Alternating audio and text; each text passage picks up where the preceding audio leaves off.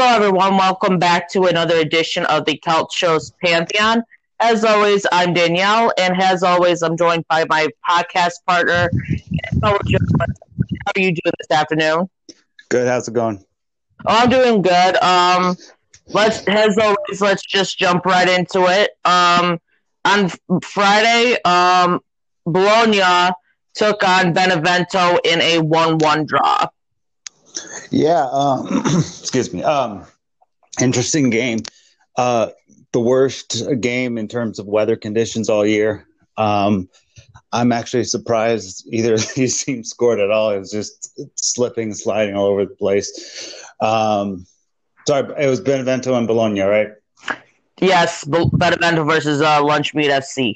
Wait, do I have that wrong? Was that the rainy game? Or hold on a second. I can't remember. Hold on. Sorry, just give me a second. No, it is. Okay. Scratch that. Okay, I'm good. No, it was a very the weather conditions were crazy. Both teams couldn't do all that much, but it still was a really entertaining game. Musa Barrow sets up. I forgot who scored the first goal early in the game. Really intelligent pass, just to put it on a plate, smashes it back in the net, and then Benevento eventually get their goal, largely to misfortune. Slippery ball. Goalkeeper tries to get it. It kind of just lands in a puddle, and Benevento scored. So, and it was like a back heel too, which would have been way more impressive if it was dry. But it was just crazy weather conditions. I believe Bologna hit the post this game as well. Yeah, I mean, I think it's a good point for both teams. Benevento was on it's not playing all that well the last couple of weeks, and Bologna, who are starting to play better too. I think 1-1 is a fair result here, but it's hard to get anything truly going when the weather conditions are so bad. So I feel for the players. But also, I bet it was a fun game to be part of just because that type of environment is fun to play in. But, it is what it is. Both teams come away with it with a point. Both teams probably would have wanted 3, but considering the weather conditions, I would say both should be reasonably happy with what they got from it. The real question is maybe we should start getting like canoes or something for the players, and then they just play in their little canoes or something. I mean, it's not like for the players, it's no big deal. It's just misfortune more than anything else. In fact, I bet if you ask players, most players like playing in the rain. Because goalkeepers are more likely to make mistakes, things like that. So I don't think the players have an issue with the rain. It's just when there are rain games, there is more luck in it than in other games. But as far as just playing out there, I'm pretty sure players don't mind the rain. I think it's actually an enjoyable experience for some. I don't know. It depends how important the game is and what happened, but I don't think there's a big problem between the two, situations. Right. But overall, it was a fair result for both teams. Bologna is starting to find their rhythm again, and that's a good sign from them because they haven't been performing well recently. So now to see that they're getting back into form is a sign of relief. And for Benevento, what do you think has happened to them? They were performing so well, but you said just as of recently, they haven't been performing at that level we've seen from them early on. Yeah, I think they got hot at the early parts of the season. They were riding that momentum. You take out the loss to Inter and Roma because I think they got annihilated in both of those games. If I have that right, I don't remember what the Roma score is, but outside of those 2 games, they performed really well against the teams they were playing. They got hot. They were I don't know, maybe they were feeling that they need to readjust their expectations. They were just a couple points outside of the Europa League not that long ago. And then, when you have a team like Benevento, you don't have the players of some of the teams that are above them. So the talent is not on your side. So you need to just continue to try to perform to the best of their ability. And I just think that they just hit kind of a cold streak lately, and it's lately feels like they either get a point or they lose. So I think they'll be fine. They're still, I think, they still are several points in front of the relegation zone, so they shouldn't feel too threatened by it. But they just need to get back playing the way they were through the first 10, 15 games. Yeah, I'm just checking where they're at in the table really quick. Just to... They're 15th. They have 24 points. Okay, and Bologna is actually in 12th place, so good job for them. Yeah. I have the table on my computer as we're talking. So if you need to know something, I can tell you. Well, ironically, that's how I've been doing it recently too. Just having my laptop open because I can't bounce between the app and the score app and stuff, so it helps. Yeah, I gotcha.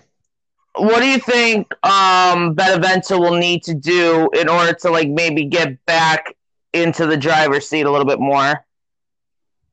I don't know. It's hard to say. It is Benevento. They don't have a world-class player or anything like that. They have a good team. I don't know. Maybe Inzaghi, the one that doesn't complain, should sit down with his team and watch the last couple of games and see where they're struggling and what they need to improve on, and then as a group collectively figure it out. Because with a team like this, you're not relying on one player or another. It's a collective. It has to be a collective performance because they don't have the talent. So just figure out a way to get themselves back in business a little bit more. And once they get that first win over the last couple, or a convincing win. Once they get a convincing win, I think they should feel fairly confident going forward. It won't be next week, but maybe shoot for the week after, and trying to get it back, or even going into next week, maybe at least try not to get totally blown off the field. Maybe just lose by one goal. I mean, again, it's difficult because next week they play Roma, and we know the Roma's record against a newly promoted team is 25 wins, 0 draws, and 0 losses over the last couple of years. So, in all likelihood, that's not going to be the game where they rebound. But if they can play them kind of, if they can have a fight back performance where maybe they don't win, but they make it more difficult than it should be, then maybe they can start playing better. But I just think they need a convincing win, and then they'll start playing better just in process. Yeah, now that you mention it, I think Benevento are like I'm their version of the football. I make things way harder than things need to be, so I'm like, I can relate. But overall, great result despite the weather conditions, and both teams should be happy with what they got. I wouldn't say great result. They can go away without being depressed about the situation. But when both teams are struggling, 1-1 is never a great result. It's acceptable because you need points, but you're not going to celebrate in the city for getting a 1-1 draw against Bologna. So up next we have a goalless draw against Torino against Genoa. Yeah, I don't understand how this game didn't have a goal in it. Opportunities from both sides.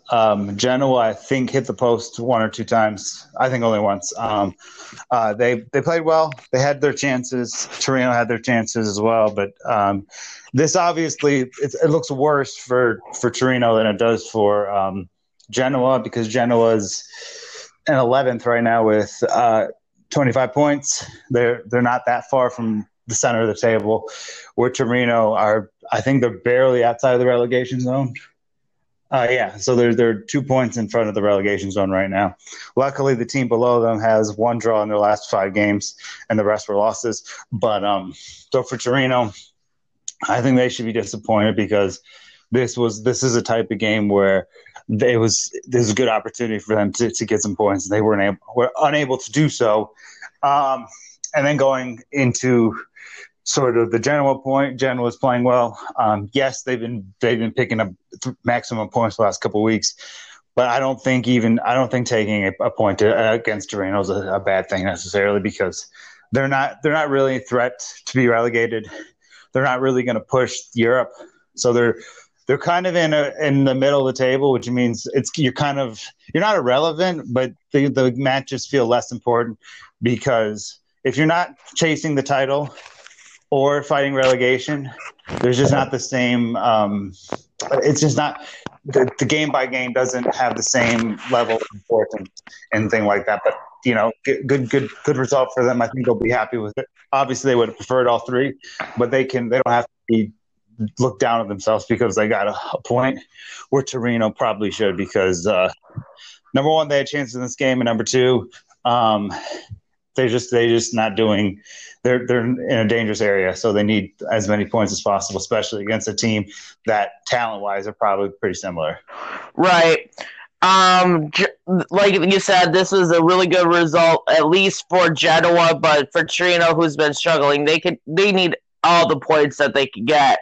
Yeah, Genoa can live with it. Again, it's not they're not overly excited, but they can live with that result. Torino can't really, because talent-wise, there's not too much to be separated from them, and one of them has Andrea Bellotti. So you think that team would have figured out a way to win the game, but it's just unfortunate. That's all I'm saying. Yeah, it's just unfortunate to see Torino in this state. Like, we've been discussing this the past few weeks. It just sucks. Because we know this is a team that has a rich history, but just lately they've been struggling. And I think I'm trying to remember where they finished last season. Not in a good place. So it's not like, I think maybe 12th, 13th, something like that. Yeah, they had they had a season 2 years ago where they finished 7th. But ever since then, over the last 5-6 years, they've basically essentially take out the 7th place year, they're finishing 9th or 10th every season. So it's not like they're challenging for Europe and then finishing 14th. They've been in the 9th, 10th, 11th, 12th, 13th range for many, many years. They had 1 year where they overachieved and got 7th, but anyway. Yeah, but just recently, the past few seasons, they haven't been doing too well, and this happens to be one of their worst seasons in probably quite a while, right? Yeah, this is their worst season in quite a while. But I don't know how to explain it. It's not a ginormous drop off, because they were never in that conversation of we can push for Europe. They were always finishing near the middle or a couple spots below that. So it's not like they went from a challenging team to a team that's finishing in 15th. They're a mid-table team that had one season where they overachieved. So this has not been a good season, but the last couple of years haven't been it's not like they've had consistent good seasons in a row and then drop dead. They've had reasonable seasons, but it's not like they were going to accomplish anything. So anyways, that's all I'm saying. So for those everybody knows, I've only been going into the sport for going on 6 years. So what is the main thing that you really think that Torino need to do to step it up again? Because I know we've discussed this before, but is it maybe assigning a certain position or adjusting the formation? When you say step it up again, what do you mean by that? To get back more into the middle of the table where we're used to seeing them. I mean, I don't know. I feel like it's kind of a lost cause at this point. Not to say they can't do it over the number of years, but they're losing their best player this summer. They will. Bellotti's not there next year. He's in his prime and has been one of the top scorers in the league the last couple of years, other than those 2 inconsistent years. But he's been one of the most productive strikers in the last a long time. I think he's top 10 in all-time goals for Torino. And you have to think of all the historical players that have played for Torino that came before him. He's not going to just sit there and be on a team that's finishing in the 15th to even 10th range. They're going to lose him, and they're not going to get what they would have got 3 years ago when his asking price was $100 million. That's how. If you want to know the real truth, how everything got screwed up, that's how they set his asking price at way too high. They didn't cash in when they should have. And because of that, weren't able to get the pieces that would have helped them stay in the middle of the table, because they could have got 60 for him the year they're asking for 100, because they didn't cash in, they're in the situation. And as good as he is, they needed to cash in on that, because they'd be a better team. They'd have more pieces around them. There'd be more stuff really looking at potentially being they would be where like Verona is right now, where they're not making Europe, but they're always interesting. They're always a team that is in that conversation, pushing, at least trying to get in that space. They'd be there, but because they didn't sell him when they had the chance, they screwed themselves, and they're going to lose him this summer for a lot less. I don't know who's getting relegated, but if they get relegated, of course, they're not going to be able to keep him regardless. So it's not like there's one or two things they can do. They can try to make some under radar signings. They can kind of try to do what Genoa did. But Genoa had better stability in certain positions than Torino does. So they're just going to have to figure it out. But I think there's a good possibility that they go down. Right now, it's going to be close between them and a few other teams. But at best, I think Torino could finish maybe one or two spots outside of the relegation, so at the maximum. But that's not going to save them from losing at Belotti. So there's not really – I can't really answer that in a way where there's like a cheat code of how to do it. But it's they're in it. When they didn't sell Belotti, they put themselves in this situation. So on one hand, I have respect for Torino, great club. I have an affection for them. I hope they don't go down. On the other side of the coin, they kind of did it to themselves. So I'm not going to be too broken up about someone who put themselves, literally dug their own hole and then jumped in it. You know what I mean? Right. I've always been curious. How much do you think Belotti will go for this season at the end in the transfer window? I'd be willing to pay 45. That's I don't know, maybe 50, but I think that's even high. I'm just thinking about this from my perspective because I want Roma to sign him. And so if you're asking me what would I be willing to pay to sign him, probably 45. Schick was bought for 42. He did nothing. And so he would break the record, or transfer record at 45. If that happens, or if they're so about 45. There are teams who will pay more than that, but that's the extent I'm willing to pay, because from my team's perspective, Roma can use that money in other areas. So I'm not holding out for Belotti. I'd love Belotti, but I would not be comfortable paying more than 45.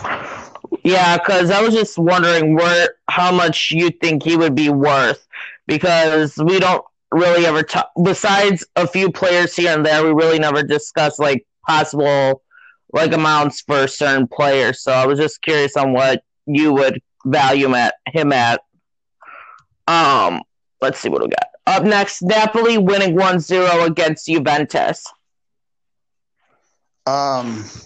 Wait, did you give your piece on the Torino game yet? Oh, sorry, did I miss that? Oh wait, let me give my piece. Yeah, we have to make sure that I'm not talking all the time. I want you to be able to answer stuff too. Yeah, go ahead. I forgot about that. Sorry, my bad. Overall, Genoa, as always, it's another point for you, Torino. Hopefully, you're able to like get something going, because it would suck to see you relegated. But as Elliot just stated, you shot yourself in the foot by not selling with Belotti when he was pretty much valued at 100 million, where you could have at least had enough money to like rebuild and hopefully get some of those. Right. Hold on. Just for a sec, 1 second here. So he wasn't valued. Torino valued him at 100 million, but at that time they could have got probably 60 to 65 for him. So when I was talking about that, I mean they were foolish not cashing in at that point instead of holding the 100 million price tag. At the time, Chelsea's the only one I'm familiar with, but Chelsea was interested, but they did not do it once they heard the asking price, so they backed out. If they had his asking price at 60, 50, whatever it is, they probably would have got the deal done. But it's because of Torino's asking price that he's still there and why they're in this situation. That's what I was saying. Oh, yeah. Okay, that makes more sense. Thanks for clarifying that. Yep. But it basically, you could have had a chance to rebuild a little bit with that money, but now you're in this mess. So hopefully you figure out something with the team that you do have. But I just hope that you're able to like survive relegation, because it would suck to see you go down, especially the history that you guys have had. Okay, now we're on to Napoli winning 1-0 against Juventus. In short, Napoli were the better team. Their great defensive performance. Alex Merritt looked like a legit goalkeeper this weekend. A lot of good stuff from Napoli's camp. Juventus had the most chances, wasted a bunch, didn't convert in front of goal, should have put themselves in better position to score. The goal itself should not have been a goal. I'm sorry, it's not a penalty. I don't see how you can argue that's a penalty. He wasn't taken down by Cicciolini. He was it's just one of those things where there was a slight contact, but it had nothing to do. It's his arm flailed and connected with the, I don't know who it was, the Napoli attacker inside the box, but his motion does not he didn't push him down, he didn't grab him, he didn't disrupt the play itself. He just happened to, in the motion, hit him in the face with his hand, and it wasn't aggressively. It was very light. He fell to the ground. Sine steps up and scores, whatever. So, again, I don't think that definitely should not have been a penalty. And if that had happened, it would have been a 0-0 type of game. But I appreciate it because Juventus fell out of the top three after being in there for a short amount of time. Both of these teams will play again at the end of the season. They still have a game in hand, both of them. But it was a great performance defensively from Napoli. I thought they did a good job. And then, obviously, they attacked with Juventus and stuff like that. But, it just wasn't good enough. Ronaldo was bad. After having such not a brilliant game against Roma, but he had that moment against Roma with that goal, and supplying the difference in that game to take them to that level, and didn't come up at all. Didn't really have that many. He definitely had chances to score, but as everyone else, it was just a poor game from Juventus, and as always, Pillar just sat still and made substitutions. So, and I think it's a little rich that he's whining about the penalty. Yes, that's probably not a penalty, but come on, I mean, it's not the reason Juventus are still significantly the second best team all night. So. Right. Yeah, Napoli, good job at least getting the 3 points and knocking Juventus out of third. So Roma could just Roma are now in third, right? Yeah, only on goal difference. Only because No, so Roma have 43 points. Juventus has 40. Napoli has. Hold on. It's right in front of my face. Why am I not saying this? So Roma has 43. Juventus has 42. Napoli is 40. But Juventus and Napoli still have to play a second time at the end of the season. So So if Juventus wins, they would be in third, and Roma would be in third. And you get it. It's just based on that. But as it currently stands, Roma are still in third place because you don't know what's going to happen between Napoli and Juventus the second time. But that will be at the end of the season. So by that point, but as it stands, they fell out of the top three. So that's on Juventus. But I'm just saying it's not totally reflective because they still have a game in hand. Okay, that makes sense. But yeah, overall, great job for Napoli. They did well defensively and attacked well. Both teams had wasted chances besides the penalty that was converted. But overall, a fair result for Napoli, and we'll see what happens in their second fixture. Do you agree with me on the penalty, or do you think it was? Just based on what you saw. I don't think it was a penalty. There was contact, but he wasn't aggressively going for it. Okay, that's fair. Just curious. Yeah, because it's just one of those scenarios where it's and of course, we've learned some of these calls are hard to make too. So, but yeah, I mean, we'll get onto it, but the Inter one, and we'll get there at the end, but that one. It was so hard to see both ways, and I think I have a personal. I know which side of that I stand on, but that one's much more difficult to call than the one in the Napoli game. The Napoli game was just an arm that flew and hit someone, went to the ground far too easily, I might add. But again, I don't think Juventus can say, "Oh, poor us," because they had twice as many chances to score and they didn't. So that's not Napoli's fault, and it's not Napoli's fault they gave him a bogus penalty. Right. And speaking of Pirlo, you said he was just sitting there on the sidelines, and all he really does is make substitutions. Why do you think he's so reserved? Do you think he's just trying to adjust into the manager position, or why do you think that? It's weird because I love Pirlo as a player. He's one of my all-time favorites. He was even on my old Instagram logo. So it puts me in an uncomfortable situation because I don't like criticizing one of my heroes growing up. It just feels weird. Same way it feels weird when I criticize Ronaldo. He's not playing well. I don't like to do it, and I wish I didn't have to. But the facts are the facts. Pirlo doesn't know what the fuck he's doing. He made what he there's one thing great he did. He banged on the table and said, "Give me Weston McKennie from Schalke." He delivered on that. And I'm sure that he's helping the individuals because of his experience and what he's done in football and all the trophies that he's won. It is infectious to the individual. But when it comes to in-game strategy and tactics and figuring out something, it just seems like he doesn't do very much other than make substitutions, and he makes pretty good substitutions.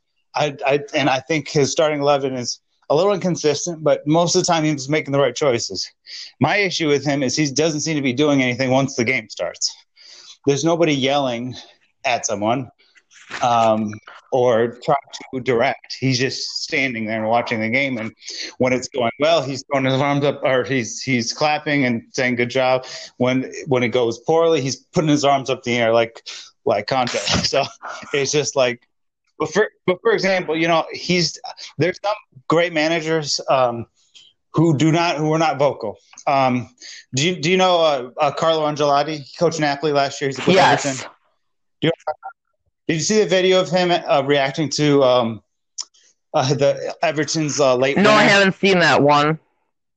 So Carlo Ancelotti is the classic, no composure, no celebratory. He's just calm and chill. But he's also doing tactical things. When Real Madrid equalized in the Champions League final, when they were about to lose it, no reaction from Ancelotti. It's as if nothing happened. And then Everton come back against Spurs and win late. And there's this video of him just cooling. He has a cup of tea in his hand, and he's just blowing on his cup of tea and cooling it down. He's not reacting to I think it was a 92nd minute winner. Okay. So there's a difference between not having composure and not having those different situations with that. Pillar's not doing. He's not visibly doing anything. So I'm not sure he knows what he's doing, and I'm not sure. I don't know. I would make a decision at the end of the season. Juventus has given managers longer than others, longer than Chelsea, for example. So he might get the benefit of the doubt, but I just don't see anything from him right now. Right. Yeah, because I was just curious because I know there certain managers have different ways of going about things, but it just seems like he never, besides substitutions and setting up the formation and like clapping when they make a goal or like putting their hands up like Antonio Conte when they don't score. But other than that, it's like he really doesn't do much. But maybe he's just trying to adjust into being a manager. But this should have been more than enough time for him to adjust, and yet he's still not vocal. But there are, as you say, are some managers who aren't really vocal, but who knows? He may be doing a lot of this stuff in the locker room during like halftime, like getting his team pepped up that we just don't see. Yeah, I think another issue is he is. I don't know. I just find it strange for a player, a veteran, to be taken seriously from, like, he doesn't have a sense of authority in the management world yet. Right. You know what I mean? And I think that's part of it. And I don't think he's a bad manager. I just think this job in particular is over its head and all that sort of thing. Right. You know what I mean? Yeah, but hopefully. So let's see. Who do Napoli face next? I don't know, but those two play again at the end of the season, I think. I'm just checking up who's playing who next week. Napoli take on Atalanta, and Juventus take on Crotone. Okay. Yeah. Well, it's hard to see what will happen there. Atalanta could be tough. Crotone shouldn't be tough since they're not mathematically relegated, but we all assume they're not even going to move up one spot in the table before the end of the season. But they did take 1 point of their 9 off of Juventus, so you just never know what will happen. Up next, we have Spezia winning 2-0 over Milan. I mean, this was Milan's worst performance of the season. They did not play well. I'm not mad at it. Don't get too cocky because this might come back to bite you a little bit. No, but this was a really bad performance. Yes, AC Milan had chances, but this was really bad. And don't take my word for it. Look at AC Milan fans on social media, and they're not making excuses or anything like that. They just basically accepted this was a horrible performance. And is it the beginning of the end? Some AC Milan fans already seem to think so. But you have to understand, and yes, it makes them look like a bunch of choke artists. But the thing is, AC Milan's their goal this season was not to win the league, even when they were top of the league, they weren't expected, or I don't know how to explain it. Milan wasn't expecting to win the league, and even when they were in first place, their priority still was Champions League football. And I think that's something that's getting a little construed, is that because AC Milan were doing so well, that their expectation was winning the league, and I don't think it ever has been. If they did it by coincidence, great. But getting back into Europe was their main priority, and I don't think that's changed. But obviously, this is a big blow in the title race. Again, it is only 1 point, but at the same time, AC Milan have to do better than that. And Spezia do another big performance against one of those bigger teams. In the league, they're in 13th right now. They're 24 points, so it's looking good right now. And things like that. By the way, there's a stat that came out that I don't like. So watch Italian football TV. Fuck you. But so apparently Spezia has 7 points out of the top, whatever it is, top 4, top 5, the top 6 this season, and Roma has 3, which makes us look really shit. But you didn't have to post it the day Roma won, so I clearly see what you're doing. Sorry, but Spezia, great performance. 2 great goals. The first goal that was scored was the off the free kick. 1 touch and ripped it into the top corner. Kind of reminded me of Toni Kroos against Sweden in the World Cup.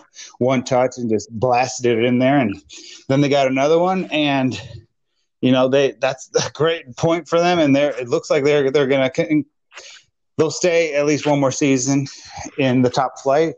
And AC Milan, suffer a massive blow in the title race and a massive blow in just the whole situation. Again, their expectation and their desire is Champions League football. It's not winning the title, but they had moments where it looked, and they still have a chance to win it. I'm not saying it's done, but it's certainly a blow for how they were playing. And the concern is, how are they going to react to this? Because that's how it's going to depend. Everything is if they can react to things like that. And by the looks of it, it's hard to say whether they will or not. But this is obviously a low blow for AC Milan. I almost said Man City.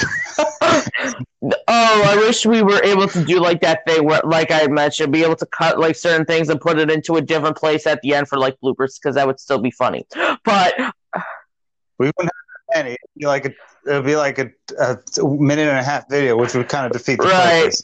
But yeah, Spezia, great job on getting the win and getting that momentum against some of the bigger clubs. You're doing very well. Milan, I mean, in my opinion, could, as you just said, some of the AC Milan supporters are thinking this is the beginning of the end of their title race. I still think it's going to be close between Inter and Milan throughout the rest of the season, but it's all going to come down to what happens going forward, because we all know that Milan are going to be competing in the Europa League, and I think they're going to throw it. Yeah. I generally do. First of all, no one wants to go to Belgrade to play any football game. I know there's no fans. You're going to hear them outside the stadium. So even if they try their best against, try your best again, try to put out the strongest team and try to win, they're going to throw it. I mean, not intentionally, but if I'm AC Milan, I wouldn't put any of my really key players in that lineup. At least you don't start any of them, because they don't want to sabotage it. Look, AC Milan, as good as they are, they're not going to be totally, they just, even if they play full strength, they don't have the qualities over some of the other teams in the competition to win the whole thing. So I don't think they can win the whole thing, number one. Number two, they still want to keep themselves in the top 3, top 4, whatever it is. They just want to make champions, and that's the point. So I don't think the Europa League is something that they're going to take too much. They'll play a very strange team. You'll probably see some academy product in there occasionally, because I just don't think they can handle going through that and the other thing. So anyway. But it depends on what they decide to do with it, though, because but of course, now that they're going to be playing in the Europa League and in League, they're going to be a little bit more fatigued going forward. Only if they play key players. They have enough squad depth in their Europa League list to bench every starter. They can play without any of their starters. Do you remember who tried to throw themselves out? Do you remember the year that Sarri's Napoli almost won the title? They basically intentionally threw the Europa, not threw it. Threw it sounds like they're trying to lose, but they didn't play any of their key players. They just let them. not lie down and for I think they got knocked out by Salzburg, but they got knocked out and they only missed out the league on a couple points. And the reason they got the reason they didn't win the league was because of the Europa League stuff. So yes, if they go for the Europa League, it'll strain the league title chase. But if they play a reserve squad in the Europa League all the way through, then again, you can probably be pretty close until the end. I don't think this title is being decided by one or two. I think it'll be a little bigger than that. You get what I'm saying? So it just depends on how yeah, and up next week they have a huge matchup against my boys Inter on Sunday. So pretty much 0-0 with no shots on goal. I don't have an issue with you winning it because I think you're going to win it and then not win it again for a very long time. But secondly, I know Roma are not winning it. I know that. But we're only a few points from AC Milan at this point. I think it's like 6. So it benefits both. It benefits us if both teams don't get anything or both teams just get a point. Because even if I know we're not going to win it, if it comes down to it and the gap is small, because we're only 6 points from Milan and we're only 7 points from you. 7 points is manageable. So even if we're not going to, I just want it as close as possible. No, but that's going to be really, and that's the biggest defining moment. Yeah, I think this is going to be like the determining factor of who's going to really push for it. Because if Milan lose it, then I think they take you on not this week but the week after. And then if they lose to you, we discussed this in our private chat that if they lose both of these key matches, they're going to be out of it. Because it's basically kaput at that point. Because then, well, you have to put everything in perspective, though. If they lose to you, then it's 4 points. What is it? That'd be 3 points. That'd be 4 points. And then let's assume they pick up 3 points the next week. You pick up 3 points the next week as well, and then they lose to Roma. That would be, and you win. That'd be 6 points. But the common denominator is you have to win both of your games. So it doesn't kick them out unless you win. You have to beat Milan, then you have to beat whoever you play after that, and then you have to beat whoever you play after that. So you have to win 3 straight for them to we can theoretically together knock them out of the title race. But in order for that to happen, Inter need to win out as well. You can't drop any points, and because if you beat them and beat them the game in between, then it's still going to be manageable. Right, that makes sense. Let's see. That's all I'm saying. Yeah, I was just checking who we were facing over the next few matches really quick.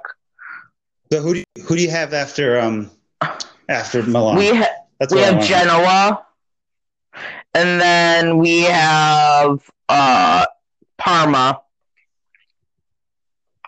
If you don't beat Parma the second time, I'm gonna laugh. Yeah, go ahead. I'll allow it. I don't. Yeah, but because I think one of their 12 points came or whatever they have came from you, because I think you had a early in the season that was a tough one for you.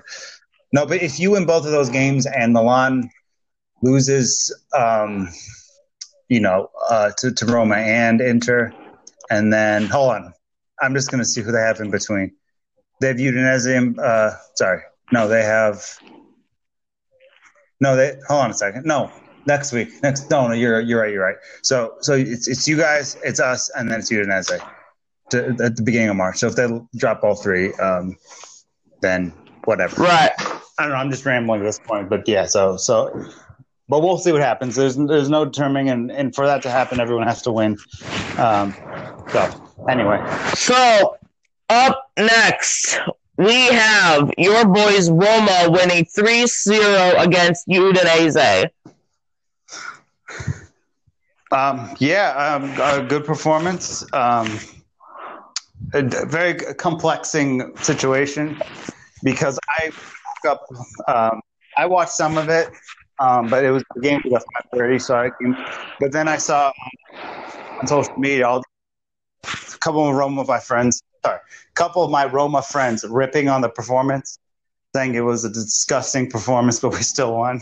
And then I watched the game, and I don't quite follow what they were saying. Like, it wasn't perfect. It wasn't the greatest performance ever. We didn't do much in the second half, and a couple guys like Mkhitaryan and Pellegrini played really poorly. But I thought we did pretty well. As creativity died when Rodrigo De Paul was introduced to Gianluca Mancini. He just went into a hole and it was never seen from the whole game. Because obviously, brilliant by Virtu, making that run, pushing a little higher than up the pitch than expected, or what you could argue he should have done. But he takes that risk. He gets into the box and gets his head on the cross from Mancini, puts it in, and then Roma off the races after just a couple of minutes into the game. And then obviously they get a penalty. I don't think it was a penalty, to be honest, but I'm okay with it though, because there was a penalty in the second half that wasn't called. So I kind of feel like it levels it out. Virtu steps up, buries it to make it 2-0, and then Pedro at the end, at the last kick of the game, scores a third. Wasn't really threatened by Udinese at all. Lopez made one outstanding save where Udinese should have scored, and they had a few chances kind of periodically here and there and things like that. But in fairness, Udinese feel bad about this performance. Roma have the best home form in the whole league. They have 30 points from home games. I'm not going to reveal their away record because I don't need to stress myself. But in terms of home form, they're unbeaten. No one else is unbeaten. So you go into that team. So you play a team like Roma, who are spotless at home, and kill everyone that's not in the top six. You're gonna have a rough game. The game was a lot easier than probably expected. But the big takeaways is Mancini's incredible performance. I don't remember a better defensive performance this season. He literally stopped. He eliminated the most creative player from Udinese, and they didn't do anything after that. And not to mention he got an assist. He was really strong and influential. And then obviously Vertu was also very good, kind of showing his quality as well and doing his thing. But I think good performance. It was a lot less difficult than I thought it would be. But this has just been the Roma this season. They just kill everyone outside of the top six and struggle with the top six teams. But as I was pointed out to me before, I think, yes, the issue with the top six is a problem. But Roma once lost the title by losing to Sampdoria. So winning the games that Roma would characteristically not win or struggle with, it's sign as a progress. And again, this is the most out of all the teams in Italy. They've overachieved more than anybody else. And all they had to do was win a couple of these games in the top six. But it was a fairly good performance. Not much to take away from it other than that. But they got the job done. They got the points, and then puts us in space and in the right headspace for the Europa League on Thursday. I suspect Roma will bench or rest some key players, but Roma want to win this thing, so I suspect everything kind of goes the way it does. But so good win. Yeah, definitely. Virtu, that goal was absolutely gorgeous. I was like, oh my gosh, that goal was amazing. Overall, Roma did a great job creating and finishing those chances. They did a great job maintaining the momentum throughout the whole entire match. One Udinese, hopefully you get back a win next week. But overall, very well done for Roma. And who do you guys take on next week? Benevento. You have that game. You have it. Yeah, I'm pretty sure. I don't remember what we did last time. I think we beat them 3-0, 4-0, something. We beat them up. Beat them up. Yeah, that you did. Not as bad as against Bologna, but I forgot what it is. I think it was. I don't remember, but we beat them last time. No, but good performance. El Shaarawy didn't play, but he was available, which makes me think he's going to play against Braga on Thursday, which will be a wonderful return to the team after being sold a year and a half ago or whatever. Right. Up next we have lost my screen here. Atalanta win 1-0 against Cagliari. Yeah, they're so lucky to get out of this with 3 points. There was 2 penalty claims at the end of at the last kick of the game. They looked at the wrong one, so the actual penalty was ignored, and then obviously it's a gut punch to them because they're trying to win games and they need points, and that was a perfect opportunity for them to get a point, and just a little unfortunate for the boys at the very bottom of the table. But I think that I don't know. Cagliari's in trouble, and Atalanta didn't look very good. Luis Mario came off the bench and does what he does when he comes off the bench, score goals. I believe he's the highest goal scorer off the bench in Italy since coming back from Sevilla, I think 2 years ago. This is what he does. He comes off the bench and scores a goal. Brilliant strike. Cracknell was excellent, made some really, really great saves. He's another goalkeeper that probably will be available to the highest bidder in the summer. Of the goalkeepers being thrown in and around, he's probably the one with the highest ceiling and probably the most expensive. So that goes into it as well. And then, wait, who do they play again? Oh, okay. Atalanta. Atalanta also did well in both outstanding goalkeeping from both ends. But Luis Mario to the box and finding that moment was the big moment. But again, I feel like Cagliari were robbed at the end by not potentially robbed. I don't know if they would have scored the penalty, but a penalty should have been given at the end, and they mismanaged that. Okay. Overall, this match was pretty cut and dry. Atalanta had that one key moment that secured them the 3 points. Cagliari continues to struggle, and or if they do get these like moments, it's very like far and few. I guess that's how I'm wording it. But overall, they just need to get like some sort of momentum going. I mean, they have a decent squad, but I think, in my opinion, for Cagliari, they have a lot of defensive issues and they struggle with like finishing those key chances that they do get. So hopefully they're able to get something going again, but right now it's just looking very bleak for them at the moment. Yeah, and congratulations to Atalanta for not being relegated. You reached the point requirement to survive, so good job. Wow. That's what they say anyway. 40 points. If you get 40 points, you survive the season. That's what people say. I think you can get relegated or you can survive for less than that. But that's basically the saying: is you need 40 points to survive. And actually, I never heard of that one before. If you did, it was like a long time ago. And of course, being ADHD, I forget. No.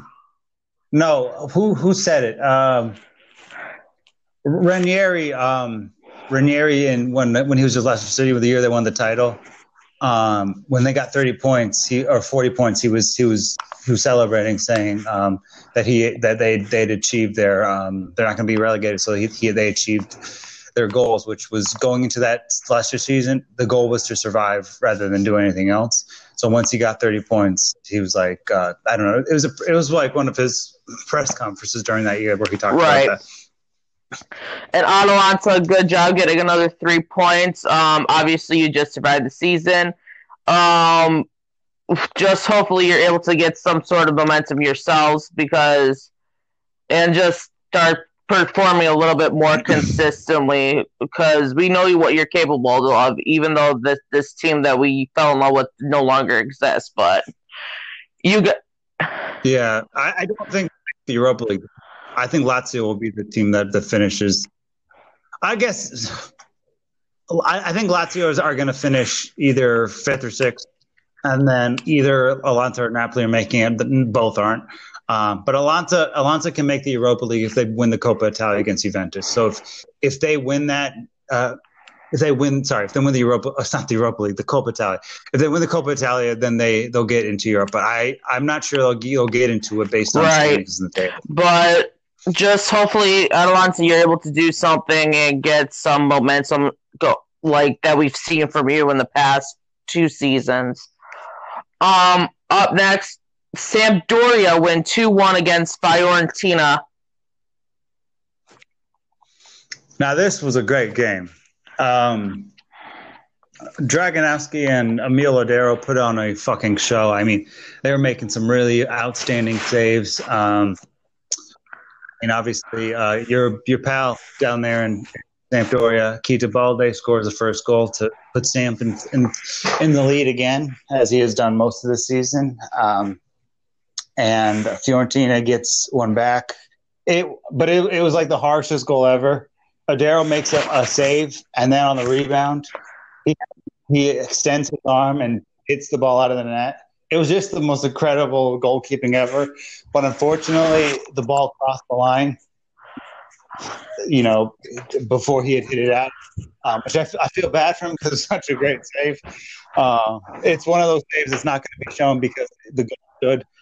But it's just an unbelievable save. And then to get it back, and Fabio Corriarella comes up with a big moment, and Barry's strike give Samp 2-1 win.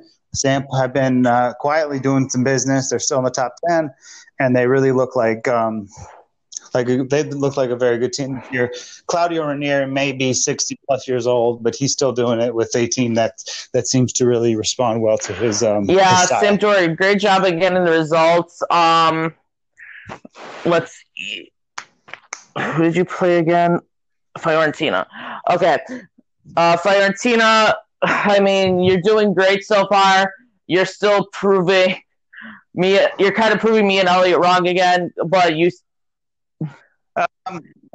Yes, but they are. Oh, yeah, that if you didn't know. But they are 5 points or 5.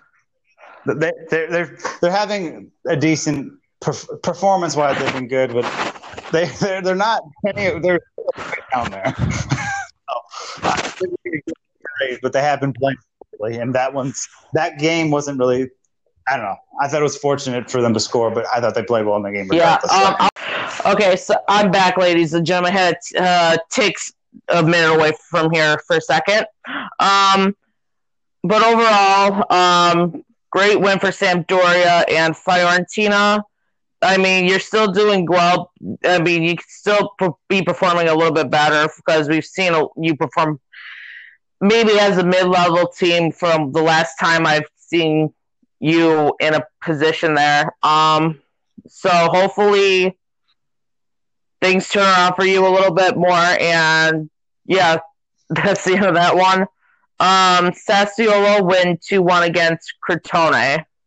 No, that was good for Sassuolo. I mean, I know it's Crotone, and yeah, everyone beats Crotone. Everyone just shows up and gets points. But I thought that Berardi's goal was absolutely superb, just nailing it in the bottom corner, taking the defender with him as well, and just creating just enough space to hit that.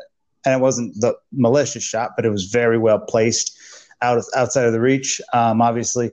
So it was a great goal. And then they get the penalty through Caputo. Caputo comes in, converts it after Crotone equalized. Good. I mean, what are they? They're 8th in the table. That's probably the extent of what they'll be able to do.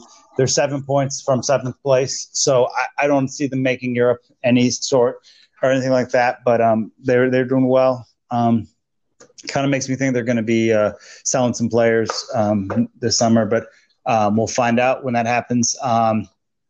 And then obviously Crotone, 12 points. Not a lot, but they're not dead yet. I think they're dead, but but mathematically they're not dead yet. And they are just 3 points, 5 points from survival.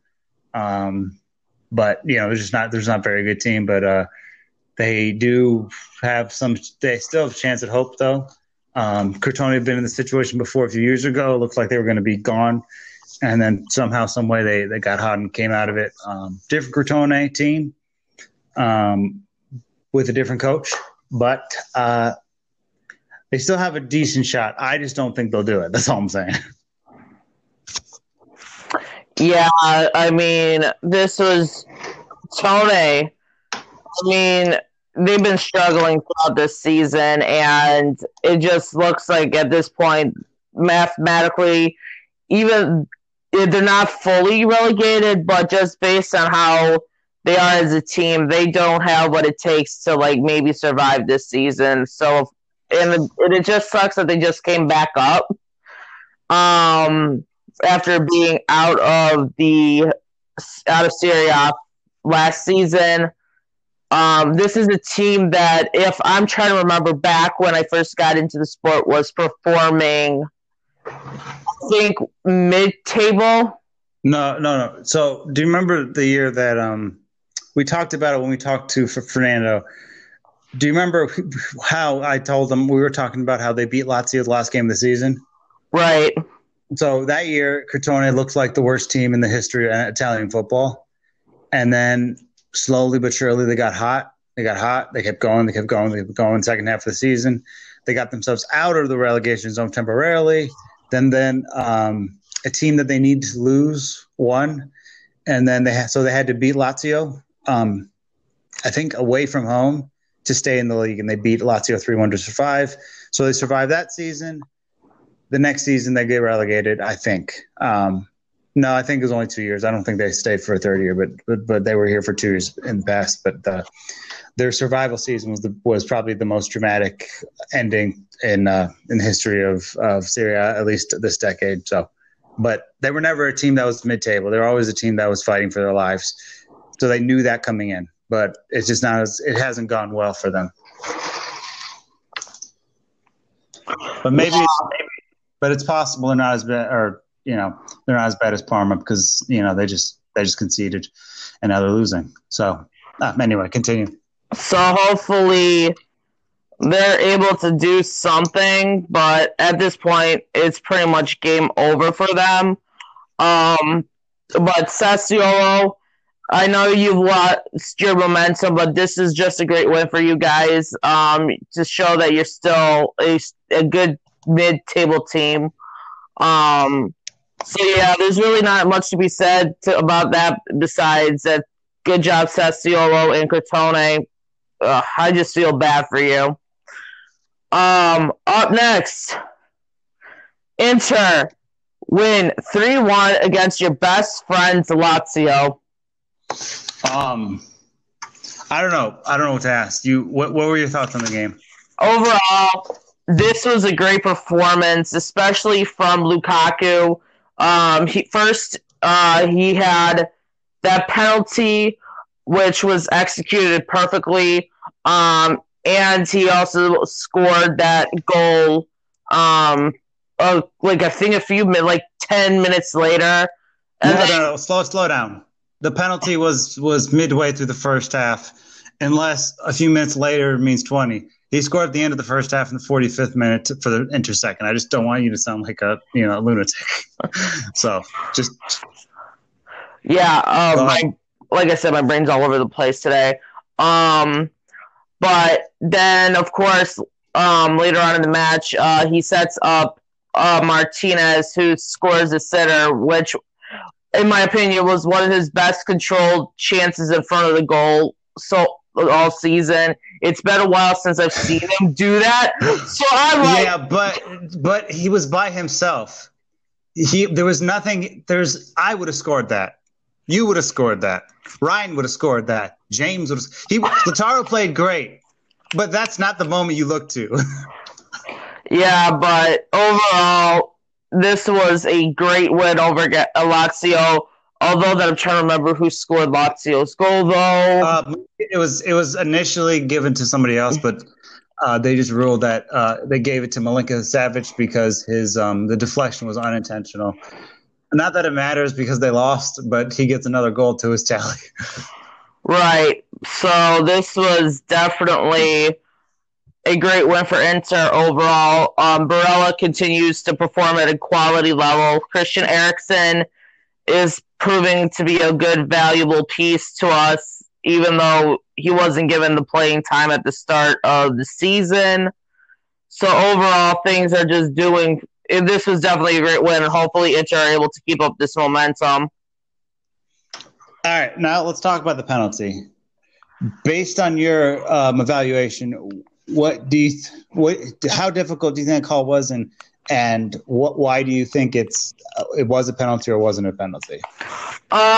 Based on what I saw, there's what I like to call cases for both sides. Yes, there was it was kind of aggressive. I think the Lazio player was able to get his foot on the ball, so it was he was actually going for it.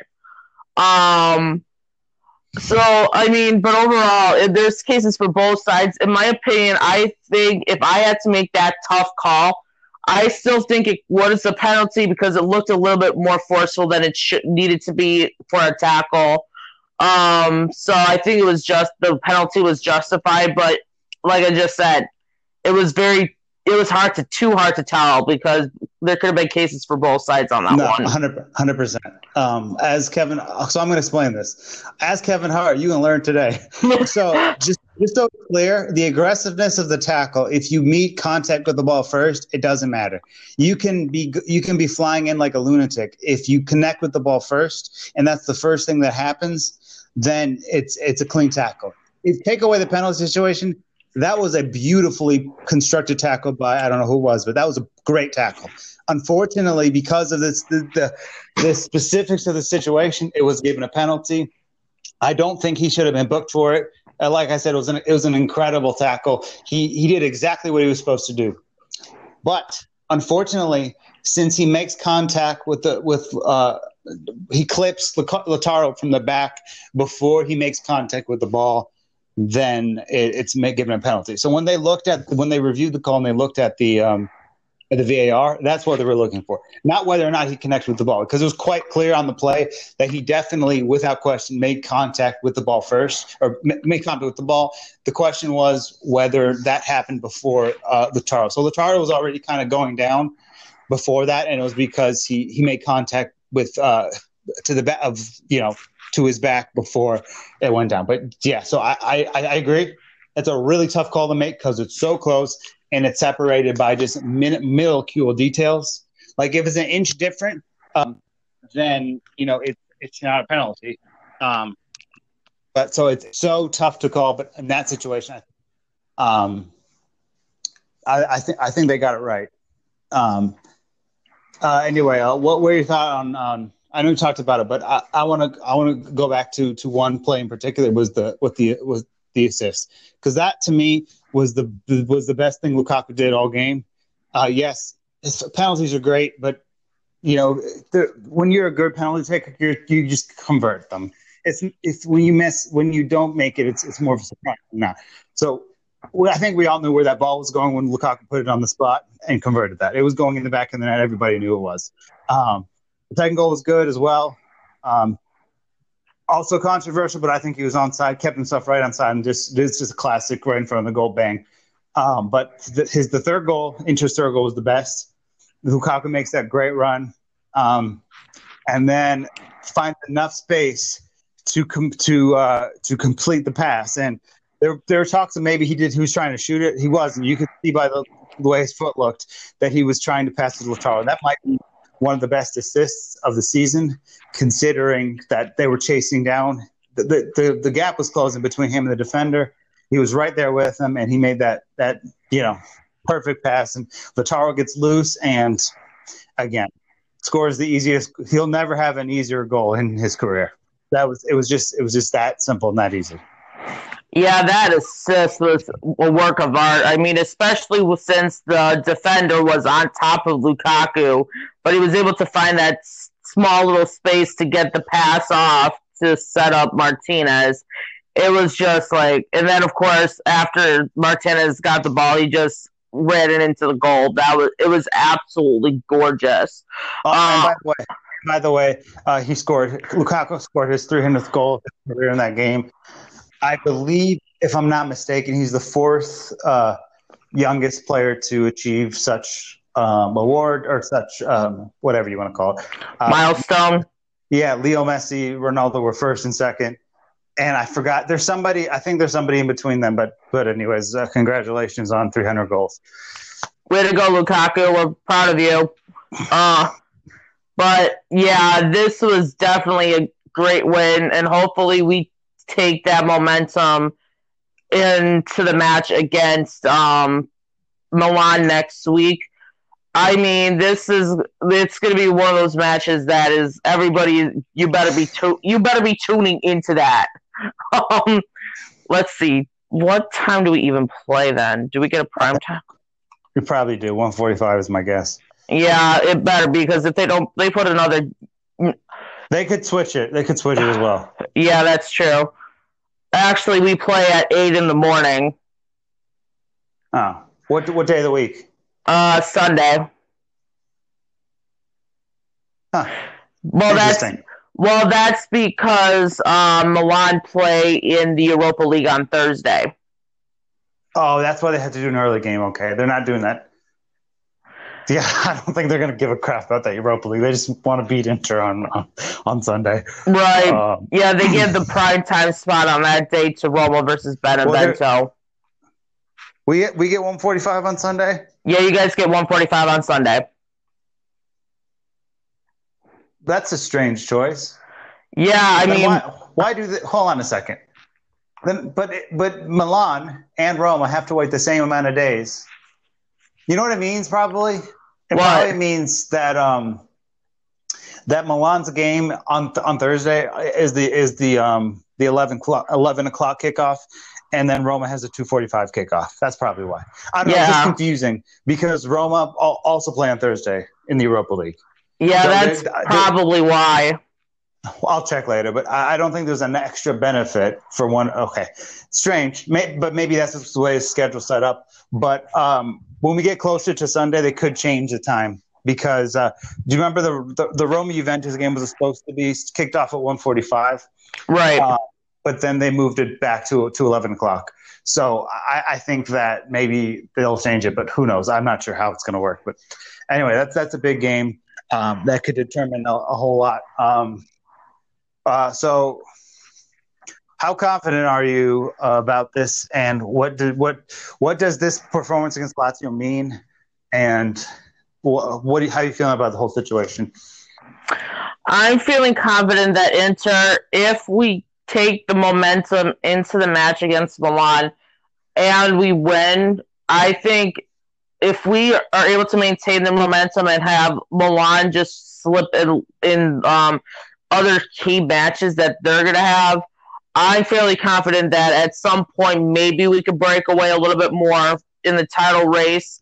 But in my opinion, I've stated this all season long, it's probably going to be a really close race throughout. I think if Inter are able to win the Scudetto, I think it'll be based on maybe a 4-point difference between us and Milan, because Milan, despite losing their match against Spezia, are a team that does not mess around.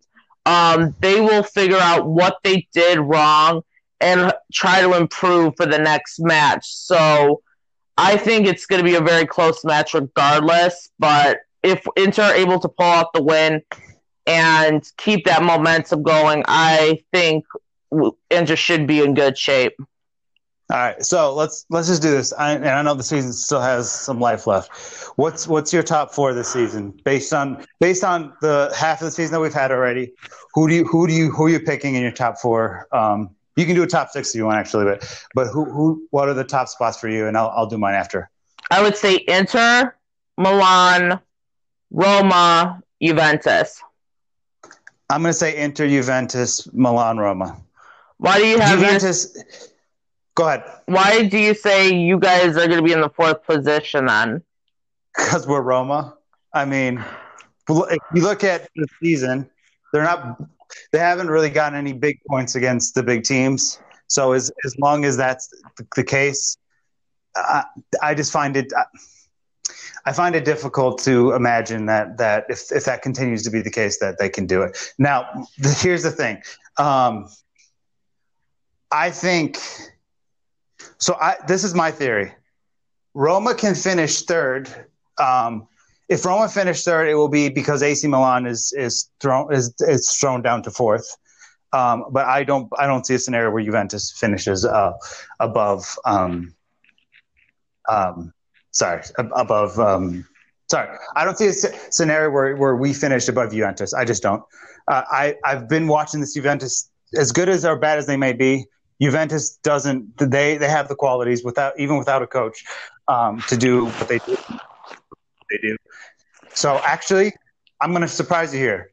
AC Milan are not a threat. Are not your main rivals in the title race. It's Juventus, and I know there's a point back, but if they beat Napoli, they're right on the tail. And again, AC Milan have had a beautiful story, but they want to make Champions League for sure, and that's their ambition. And they're not. I just don't know if they're going to be able to handle the situation in regards to you lost a big game and now you're your biggest game this season. And history shows you that Milan over the last couple of years, even this season, are not able to lose to a really poor team and then just smash. So I think it's going to be really difficult. Do we have any more games or other games that have been played? Sorry, I didn't mean to. No worries. Right now, there's a match currently going on. By the way, Parma, fuck you. I knew that shit was coming. I mean, it was 1-1, but now it's 2-1, and the 67th minute, and it's like, uh-oh. Yeah, and it's a great idea to do when you're trying not to lose and trying to survive the season, is putting your 2 most attacking, the 2 most gifted attackers you have on the bench for the first half, and then only now we're starting to bring them on. By the way, and Cornelius should never play for Parma again.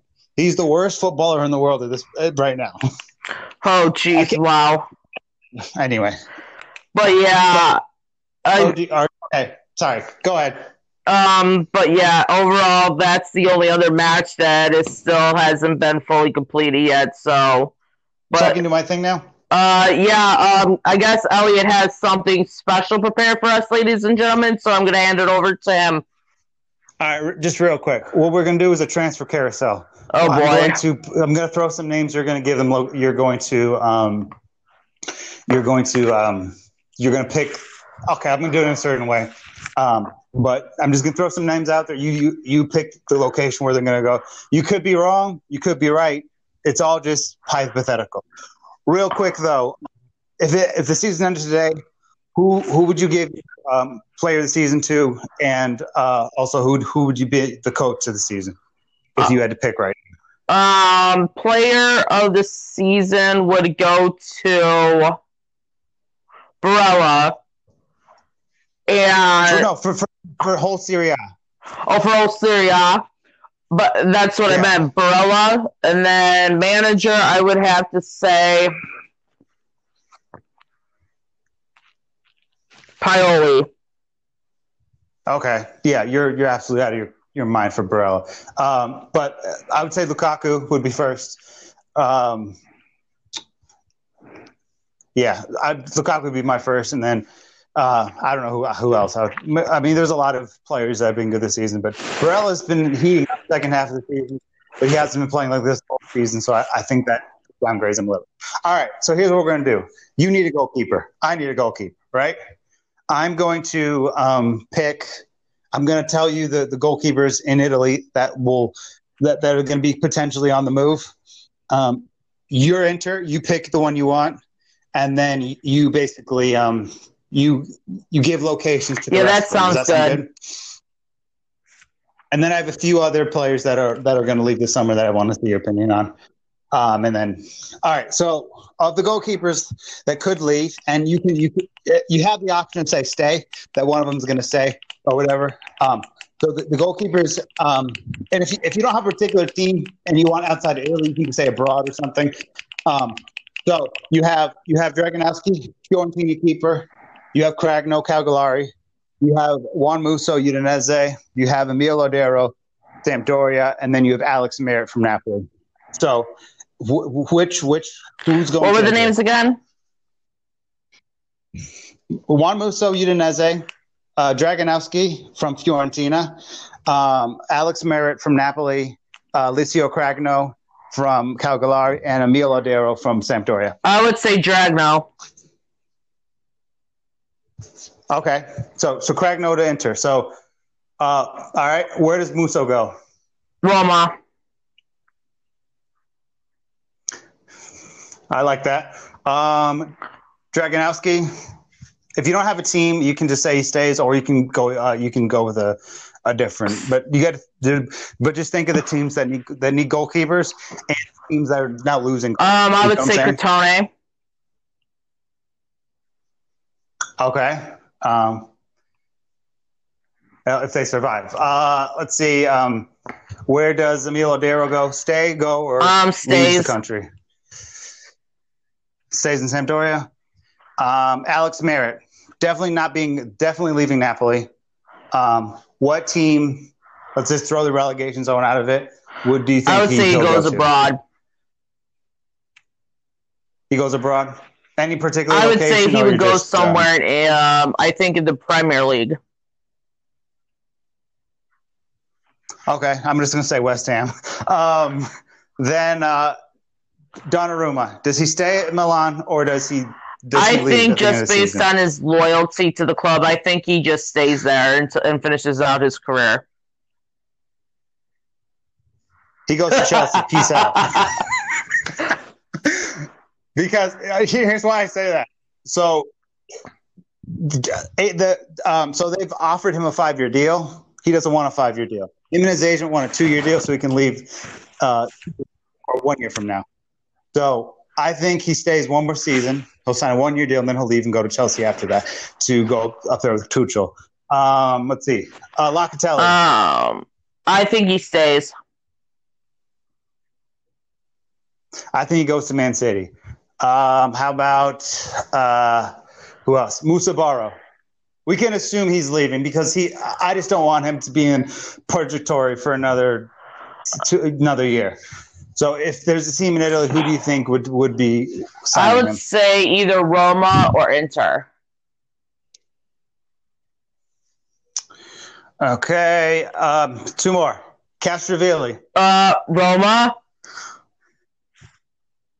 I know the answer to this one. Inter, baby, come home. I've been wanting you forever. So you're giving me Castrovilli and Moussa Barrow, or not Moussa Barrow. I think it would want a fresh start. So I would say he would go abroad to maybe like